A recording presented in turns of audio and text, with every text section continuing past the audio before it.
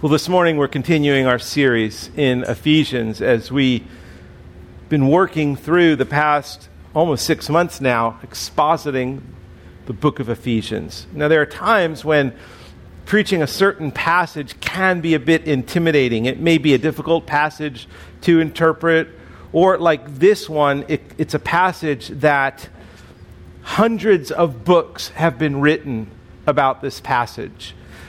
Thousands of seminars have been taught on this passage, and tens of thousands of messages have been preached by very gifted speakers on this passage. And I realize I'm definitely not gifted as these authors and speakers who have published things on this message, although I'm pretty sure I'm significantly more gifted athletically than they are. I'm definitely not, I'm not in their league. And so as I'm looking at this, I'm thinking, okay, as I'm looking at Ephesians 5:22 through 33, the passage on wives and husbands, I think, what new truth can I share about this message this morning? And then I thought, nothing really. It's truth. It doesn't change. That's okay, because the truth that it does hold is as rich today as when it was first written down. And we can gain much from it. Now, this passage is both intensely practical and intensely theological. Paul gives us great practical help in knowing how we're to conduct our marriages, but he also ensures that we anchor our marriages in the deep spiritual truth of the gospel. That's what Paul is after here. And it's interesting, as I'm studying this passage, I am aware, and there are some passages that do this more than others, that when I'm studying certain passages, I just become aware of my own falling short. Marilyn and I have been to literally hundreds of weddings throughout the years. After 34 years of marriage, you go to a lot of weddings. And typically, there aren't too many weddings you go to where you hear the wonderful presentation that pastor gives about what it's like to be married and what this new husband's going to do and what this new wife is going to do. And you're just kind of sitting back there thinking, wow, I don't know if I'm doing that. And I still have to grow as a husband. And you walk away with a renewed sense of, I want my marriage to be like this, and also a sense of, I've fallen short in some ways. And this passage can do the same. And I don't know where for those of you who are married, I don't know where your marriages are located today. Are they located in a place where you're experiencing faith and you're experiencing joy and you're experiencing the fruit of a biblical marriage? Or maybe your marriage is located in a difficult season right now and you may be struggling with spouses. You may even have gotten to the point where you're just disillusioned, which can happen. Well, let me encourage you that if you are disillusioned, it's because you've been believing in an illusion in the first place. We live in a fallen world, and we are fallen people who've been redeemed by Christ. And in that redemption, we have not only been transformed when we came to Christ, but we are being transformed. And in that transformation process, God is helping us to grow and to eradicate the sins that we so are easily entangled with at times. He's helping us to change. He's helping us to overcome. But it's a journey. It's a process. And marriage fits into that. In fact, there's no place, I think, more important to see us experience that as a married couple is in our relationship, husband to wife, wife to husband. But that can be difficult at times. And so this morning, as I work through this passage, it is intensely practical. And there will be a point towards the end of the message where I will address the practical side. But more importantly, I I want to address and I want to pull out what I believe is appropriate to this passage, which is exposited properly, but I want to pull out what I think was Paul's primary consideration, which is informing marriage with the good news of the gospel. So let me read the passage, and then we'll pray. Ephesians 5:22. Wives, submit to your own husbands as to the Lord. For the husband is the head of the wife, even as Christ is the head of the church, his body, and is himself its Savior. Now, as the church submits to Christ, so also wives should submit in everything to their husbands. Husbands, love your wives as Christ loved the church and gave himself up for her, that he might sanctify her, having cleansed her by the washing of water with the word, so that he might present the church to himself in splendor, without spot or wrinkle or any such thing, that she might be holy and without blemish. In the same way, husbands should love their wives as their own bodies. He who loves his wife loves himself. For no one ever hated his own flesh, but nourishes and cherishes it, just as Christ does the church, because we are members of his body. Therefore, a man shall leave his father and mother and hold fast to his wife, and the two shall become one flesh. This mystery is profound, and I'm saying that it refers to Christ and the church. However, let each one of you love his wife as himself, and let the wife see that she respects her husband. Let's pray. Father, we at this moment, as your church, as Grace Church, submit ourselves under the authority of your word. Lord, it is your word that is authoritative. It is your word that is truth. It is your word that is to guide and direct our steps. That it is your word that explains to us and shows us everything that you've given us pertaining to life and godliness. And so, Lord, we submit ourselves under your authority this morning. And we ask that as we study your words, you would bring life to them and to us, that you would bring hope to us, that you would bring fresh grace to us, Lord, that you would strengthen us, you would convict us, you would help us to be different, because we've encountered the living God through the written word. And Father, help me please to be faithful. Help me to stand here, not confident in my abilities, but confident in you and your presence. Lord, would you bless your church this morning, I pray, in Jesus' name. Amen. In Ephesians 5, Paul uses marriage to illustrate the relationship between Christ and the church. And that is rightly taught, it is rightly understood.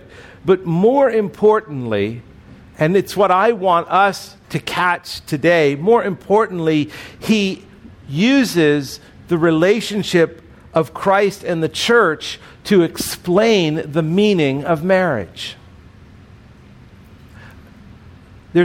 We can be tempted to look at this from a man-centered perspective, that we are the ones who are going to reflect Christ and the church. We're going to illustrate this relationship of Christ to the church through our marriages, and that's true. But more importantly, what Paul wants us to understand is the meaning of marriage as we view the relationship Christ has to his church. We start with God first, not with us. We start by looking at God and what he is doing in his relationship, Christ in his relationship to the church. Paul wanted the Ephesian church to impact its culture, and there was no better place to do this than using the family and using an explanation, the meaning of what it means to be married by looking at Christ and the church. Now, in ancient times, the Jewish, Greek, and Roman cultures had a very serious, distorted view of marriage and family life. And we talked about this back in June when we went through and we jumped ahead to Ephesians 6 on Father's Day, and we were talking about the Jewish culture and the Roman culture and the Greek culture and how they had really destroyed the idea of family life. And although the Jewish culture itself had a biblical view of marriage from Genesis, as we read here in Ephesians 5, at the time the letter was written, even the Jewish idea, the Jews who held on to the Old Testament, the Jewish idea of marriage was marred by sin and badly undermined. In Jewish law, a woman was not a person. She was chattel. She was a thing to be owned. She had no rights. And as we talked about last month, the patria potestas, which simply meant that fathers ruled with an iron fist, well, that applied to wives as well. Husbands ruled their wives with an iron fist. So in the Roman and Greek and Jewish culture, at the time of the writing of Ephesians, this was the norm for the day. Wives were ruled by an iron fist. Wives were no more than possessions to be owned by their husbands. Even in the Jewish culture, a husband could divorce his wife if he didn't like what she made for dinner. It was even worse for Greek and Roman women. Wives just existed to bear children and do household chores. Men found their physical and personal companionship outside of marriage. In fact, infidelity was considered a virtue in this day. And it's against this background that Paul writes these words to a new group of people, to a church, a people who have been called out of an Ephesian culture that was decadent, that was dying, and he has called this new family, this new church, to something radically different. Marriage wasn't a new idea, but the way you conducted marriage was radical. It was different. And he does it by connecting husband and wife to their new life in Christ. He does it by reminding them and showing them the gospel, the good news. James Boyce said this. He said, when Paul wrote this most lovely passage, he was not simply restating the view that every man held. He was calling men and women to a new fidelity, a new purity, a new fellowship in married life. It is the simple fact of history that no one in this world, with the single exception of children, owes more to Christ than women. It is impossible to exaggerate the cleansing effect that Christianity had on ordinary, everyday home life in the ancient world. Jesus Christ invaded the home because he invaded the heart.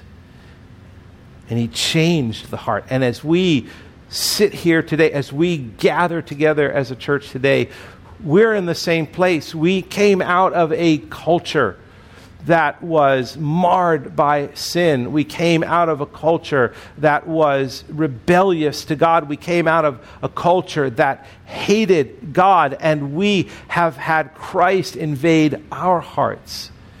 He has invaded our lives, and he has invaded our marriage and wants to invade our marriages today, wherever they are. The gospel transforms whatever it touches. And it transformed the family life of the Ephesian church. And this transformation also is meant to have a profound effect on my marriage, your marriage, practically and theologically. So here's my proposition today. When we understand the importance of the gospel in our marriages, we can then understand the important role our marriages play in practically displaying the gospel. When we understand the importance of the gospel in our marriages, then we'll be able to understand the important role our marriages play in displaying that gospel. The gospel is, again, I've said it before, and I don't mind repeating it, that we use the word gospel all the time. We are very, that's good, that's great. I'm so grateful that we're so connected to the gospel. But it's so easy to, I think, when we use the word gospel, to nod and give assent and say, yeah, the gospel. And we know the gospel. But the power and the efficacy and the transformation that it has brought about, the change that it's brought about, just can remain a distant, that's what happened to me, not what's happening to me now. And that is what the gospel wants to do, does do. It changes us now. It's powerful now. And it informs and influences our marriages now. Our relationships now. And we'll see this in Paul. What does the gospel tell me about my marriage? That's the question I want to ask this morning. What does the gospel tell me about my marriage? What does the gospel tell you about your marriage? Two things this morning. It tells me that God is at work in my marriage, and it tells me that my marriage can change. But it means there's work that I do. Let's look at the first one. God is at work. He is at work sustaining and blessing what he created. Marriage is not an afterthought to God. Look at verse 31. Therefore, a man shall leave his father and mother and hold fast to his wife, and the two shall become one flesh. Where is Paul quoting that from? Genesis 2:24. Paul is going back to the very beginning. He's going back to the creation of the world, the creation of mankind, and he's quoting this passage, and he's saying, look, marriage is not an afterthought to God. It was always in the plan of God. Remember in Ephesians 1, chapter verse 4, we read, as we were studying, he said, even as he chose us in him before the foundation of the world, that we should be holy and blameless before him. In love, he predestined us. Not only were you chosen before the foundation of the world, not only were you predestined to be in a relationship with Christ, so was your marriage. The person that you are married to was chosen by God before the foundation of the world. Now that is a mystery that I cannot explain. That is definitely a mystery. And I'm sure it's even a greater mystery because when Meryl and I were dating, I broke up with her. But God wasn't worried. It wasn't God, oh no, he's messing up my foundational plans. What? No.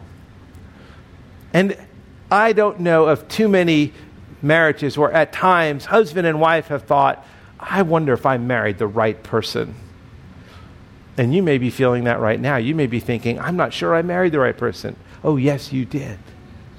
Yes, you did. Because God had marriage in his mind, in his plan from before the foundation of the world.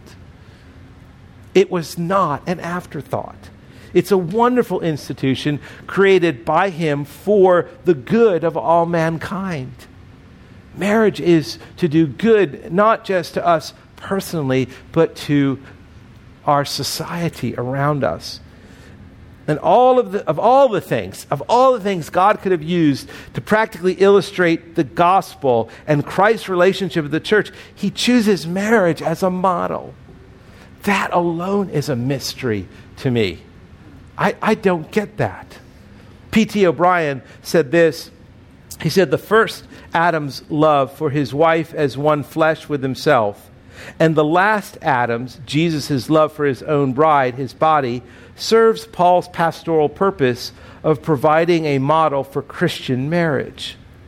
Theologically, Paul's argument does not move from human marriage to Christ and the church. Rather, Christ and the church in a loving relationship is the model for the Christian husband and wife.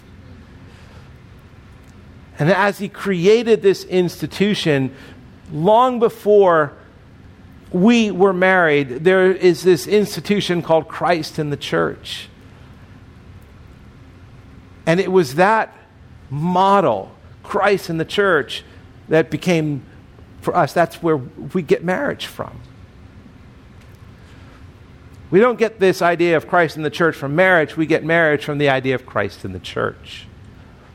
You're a fruit of that. Your marriage is a fruit of that. It is a profound mystery. Paul says that in verse 32.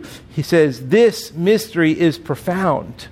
This mystery of the two becoming one flesh, the mystery of a father and mother being left, and husband and wife holding fast to one another. This mystery is profound. And as he's talking about this mystery of marriage, he's saying, but I'm referring to Christ and the church. This means that our marriages play a significant and eternal role in fulfilling the purposes and plan of God. In Ephesians 1:10, Paul is saying, as a plan for the fullness of time to unite all things in him, things in heaven and things on earth. And then in verse 22 of chapter 1, and he put all things under his feet and gave him as head over all things to the church, which is his body, the fullness of him who fills all in all. The purpose and plan of God has always been to unite all things under Christ. That is what the final day will be looking like. That's what we're living for, is that final moment when Christ unites all things to himself, when his church, his bride, is finally and eternally united to him. And it is that view that informs our marriage, and that God uses that as the template when he says here, we're being united as husband and wife. I mean, that God uses our marriages to display the gospel really is a mystery to me. It's a great mystery. Why would he use us? Why would he use me? There are times I know my marriage is not a picture of the gospel. There are. And I know Marilyn would confirm that. But I also know this, that the gospel is greater than my failures and do not deter the plans of God. And God is pleased to use my marriage. What does the gospel tell me about my marriage? It tells me that God created my marriage, and that the person I'm married to is the one person that God designed for me. That's what the gospel tells me. Just as God designed the church to be Christ, he created the church to be Christ, he created my spouse for me. He created your spouse for you. And in his sovereignty, like I said, we do not marry the wrong person. We marry the person God intended us to marry. The gospel tells me that I can be united as a husband to my wife in the same way Christ is united to the church. I can be united. There doesn't have to be this division and separation. It doesn't have to be the way the Ephesian church used to be before coming to Christ, where marriages were not united. The gospel tells me that I can love my wife like Jesus loves me. Husbands, verse 25, love your wives as Christ loved the church and gave himself up for her. That's what the gospel tells me. I can love Marilyn like Christ loves me. It tells me that, and it tells my wife that she can willingly submit to her husband by looking to Christ and the way he submits to the Father, and by looking at the church and the way it submits to Christ. In verse 22, wives, submit to your own husbands as to the Lord.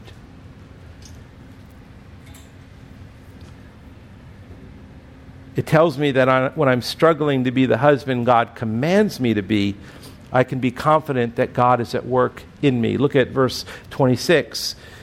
Paul writes that husbands are to love their wives as Christ loved the church. And this is about Christ. Now, it's not about husbands and wives. As Christ loved the church and gave himself up for her, that he might sanctify her, having cleansed her by the washing of the water with the word, so that he can present the church to himself in splendor, without wrinkle, spot, or any such thing, that she might be holy and without blemish.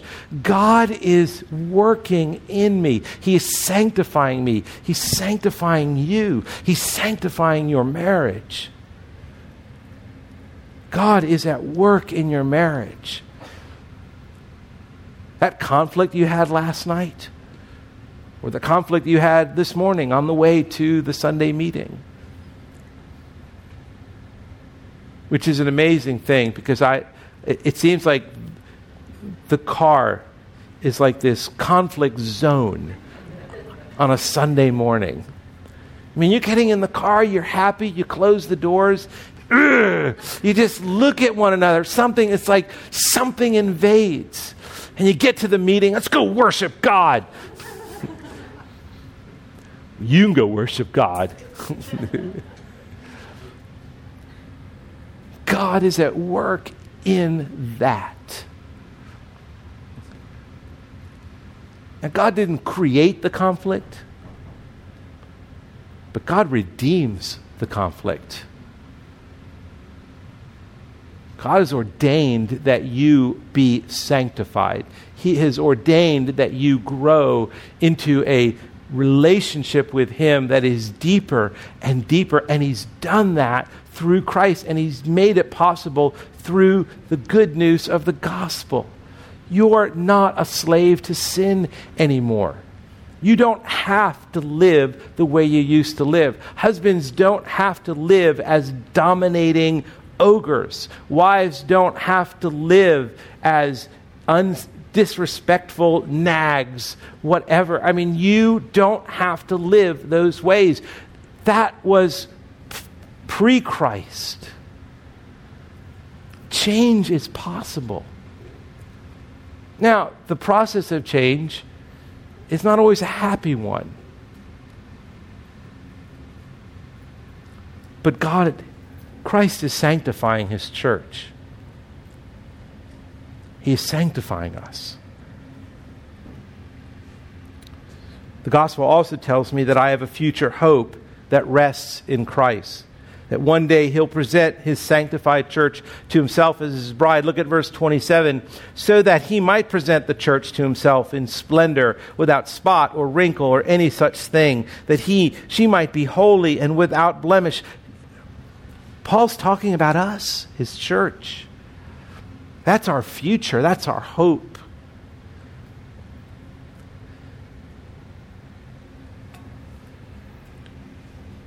Now, and this idea of being presented as a bride, I think women jump on that right away. But guys, they don't quite get that. This idea of being a bride is not a guy thing. You know, I mean, there aren't any guys in here watching Say Yes to the Dress, right? I mean, there's this... But my girls and my wife, prior to my girls getting married, Yes to the Dress was like, so I'd walk in and it's like, people don't really do this, do they? Oh yeah, they do. And so this idea of being a bride is hard for guys. I don't want to think of myself as a bride. But I do want to think of myself as someone who's owned by Christ. And I do want to think of myself as one who will stand in as the church, in the church, as one who is spotless and without wrinkle and without blemish, that one day I'll be presented to Christ. And I think God will, in his kindness, help me get my mind around the bride thing eventually. Hopefully not too much, but eventually. The gospel. The gospel tells me that God is at work in my marriage, doing all these things, changing me. The gospel also tells me that my marriage can change. We live in an incredibly sinful world, one that does all it can to distort, if not destroy, the very things that God calls good. And so I think the first thing three things I want to talk about, how the gospel tells me my marriage can change, is things that we need to do. Is the first thing is to guard the good deposit of the truth about marriage. Guard the good deposit. God's order for our homes is perfect and wise and good, but these truths anger our culture, and our culture chafes under this divine authority. Biblical truth is under assault. What the Bible calls marriage, the culture calls slavery. What the Bible calls right in biblical roles, the culture says is archaic. And what's under assault here is not so much the institution of marriage, although it is on a secondary level. What's really under assault here is the veracity of God's word. The Bible is under assault.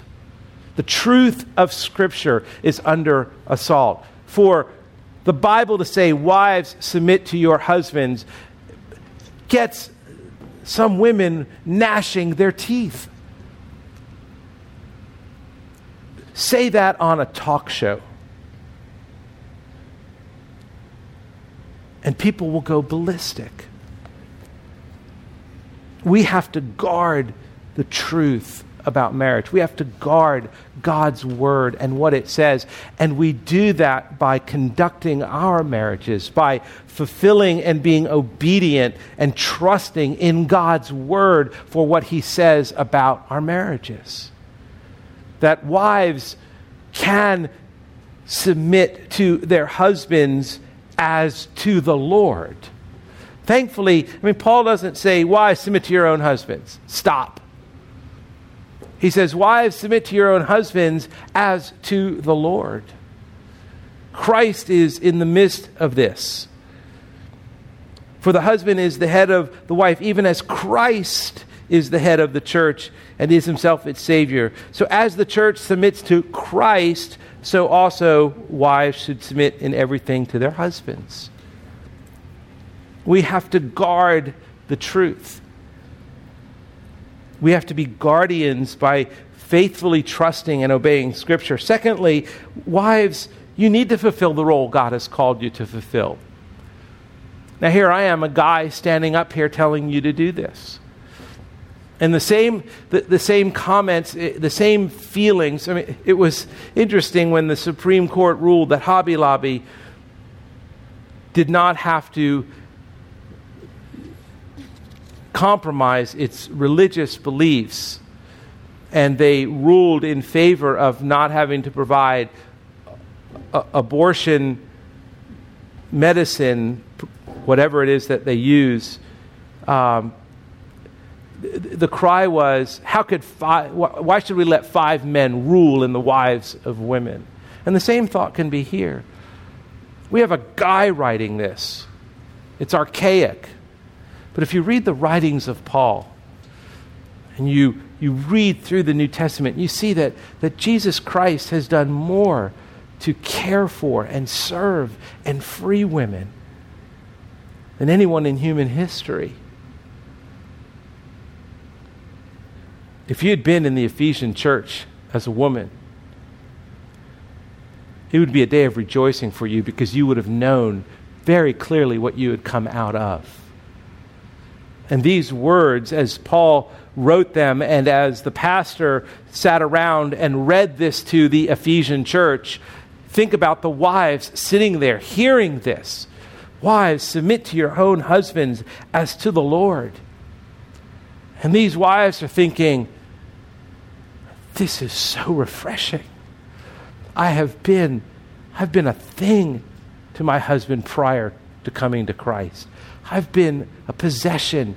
I have been abused. I have been ignored. I have been betrayed. And now she hears, oh yeah, I can do this. This is freeing. This is in Christ. Because then she knows that he's going on to husbands, love your wives. There's new hope. There's fresh hope in this passage.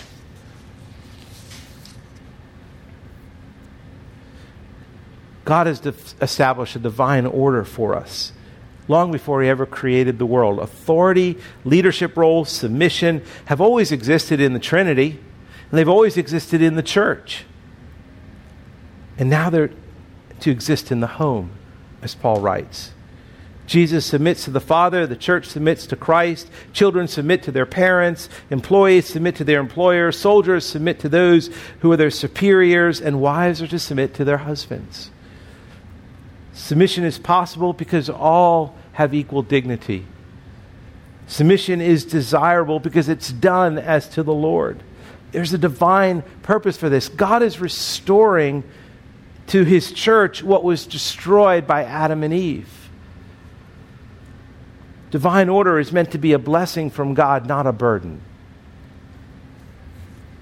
And the church's submission to Christ is now presented as this beautiful model of the wife's submission to her husband. What an honor, what an honor this brings to God when our marriages live with divine order.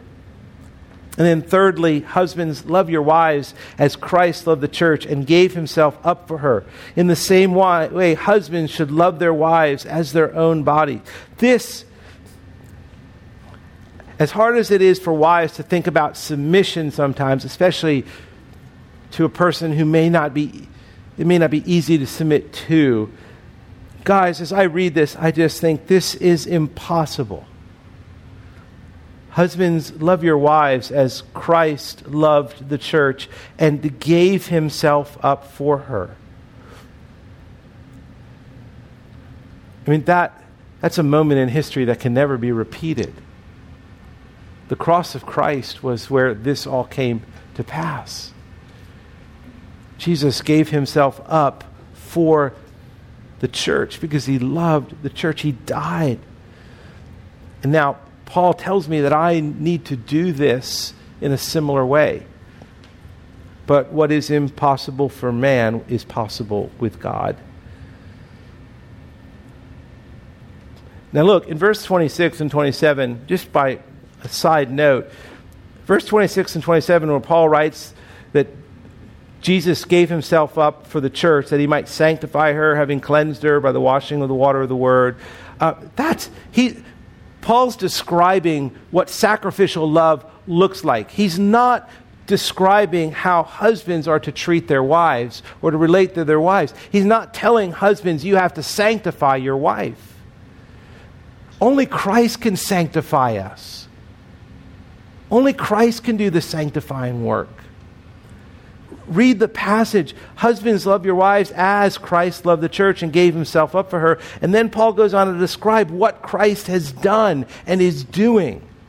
He's not talking about husbands sanctifying their wives, because he continues his thought for husbands a little bit further down in verse 28. In the same way that Christ died for the church, in the same way that Christ cares for the church by sanctifying, in the same way Christ protects his church and serves his church, that's how we're to serve our wives, husbands. I've heard husbands say, "No, I need to sanctify my wife." No, you don't. Christ needs to sanctify your wife. And he will.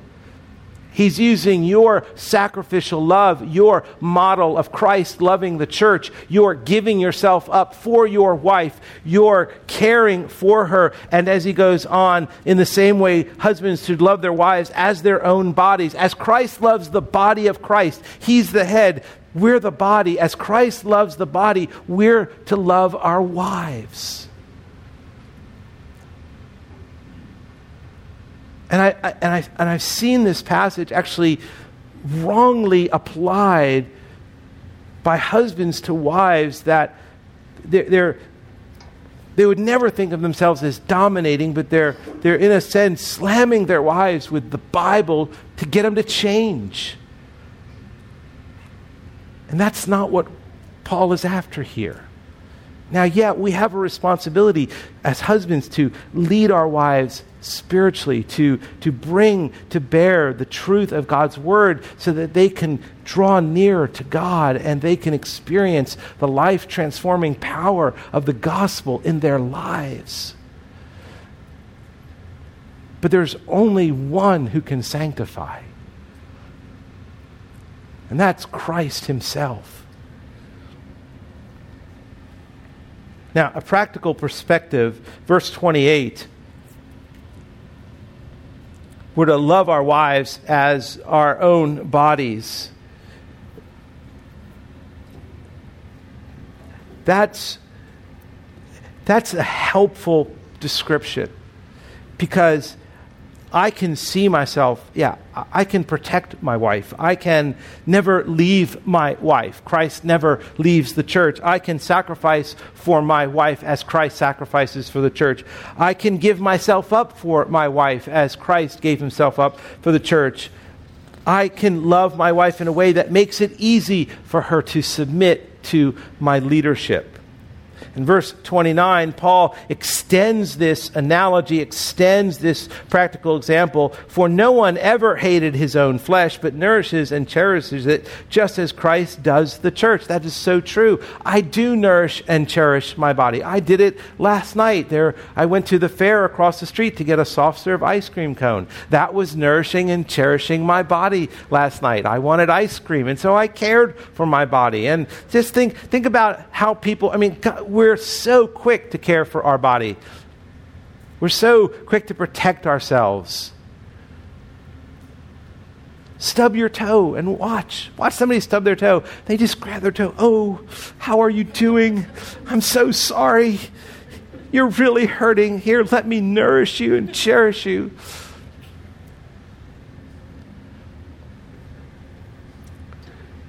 We could spend another 6 months in this passage alone, and not exhaust the spiritual and practical truths Paul places before us. But you know what? There are many wonderful books that you can read. There are seminars you can listen to that will strengthen and enhance your marriage. And you should do that. You should, as a husband and wife, let me encourage you to regularly read material that can enhance your marriage. That's important. But today, my purpose is to mostly focus our attention on the transforming power of the gospel for our marriages. And looking at the example that we've been given by Paul, Christ's love for the church. His ongoing love for the church. His ongoing care, his ongoing sanctifying love for the church. That's the first thing that every marriage needs to know about. The first thing that the gospel tells them about their marriage. God is at work, and you can change. But application is still important for us today, because we want our marriages to illustrate the love of Christ for the church. 2 applications that I think will help us to appropriate this wonderful gospel and its power in our marriages. The first thing is what we studied last week, actually, in chapter 5, verse 18. Do not get drunk with wine, for that is debauchery, but be filled with the Spirit. Paul, as we talked about last week, the filling of the Spirit is is there. It is strategically placed there prior to this whole section on practical living in regards to marriage.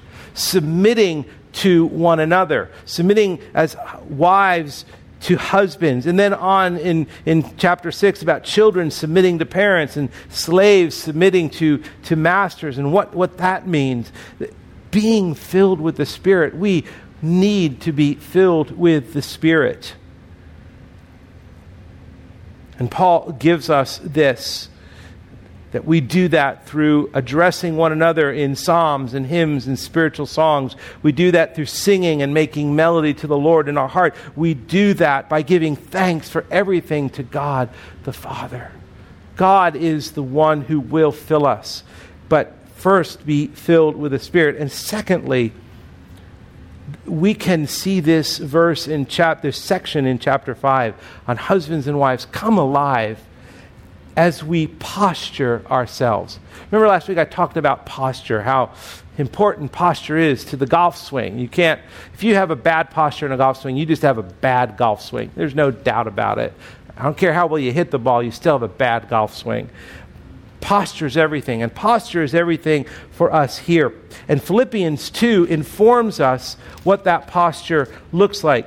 It says in verse 1 of chapter 2, if there is any encouragement in Christ, any comfort from love, any participation in the Spirit, any affection and sympathy, complete my joy by being of the same mind, having the same love, being in full accord and of one mind. Do nothing from rivalry or conceit, but in humility count others more significant than yourselves. Let each of you look not only to your own interests, but also to the interests of others. Have this mind among yourselves, which is yours in Christ Jesus, who, though he was in the form of God, did not count equality with God a thing to be grasped, but made himself nothing, taking the form of a servant, being born in the likeness of men, and being found in human form, he humbled himself by becoming obedient to the point of death, even death on a cross. Therefore God highly exalted him and bestowed on him the name that is above every name, so that the name of Jesus every knee should bow and tongue confess in heaven and on earth and under the earth that Jesus Christ is Lord, to the glory of God the Father. We need to posture ourselves by trusting God's word and being of the same mind. We need to posture ourselves with humility. We need to posture ourselves through sacrifice like Jesus did here. We need to posture ourselves with submission to God. He did not count equality with God a thing to be grasped, but made himself nothing. He submitted himself to the plan of God. We need to posture ourselves in obedience. He became obedient to death on a cross.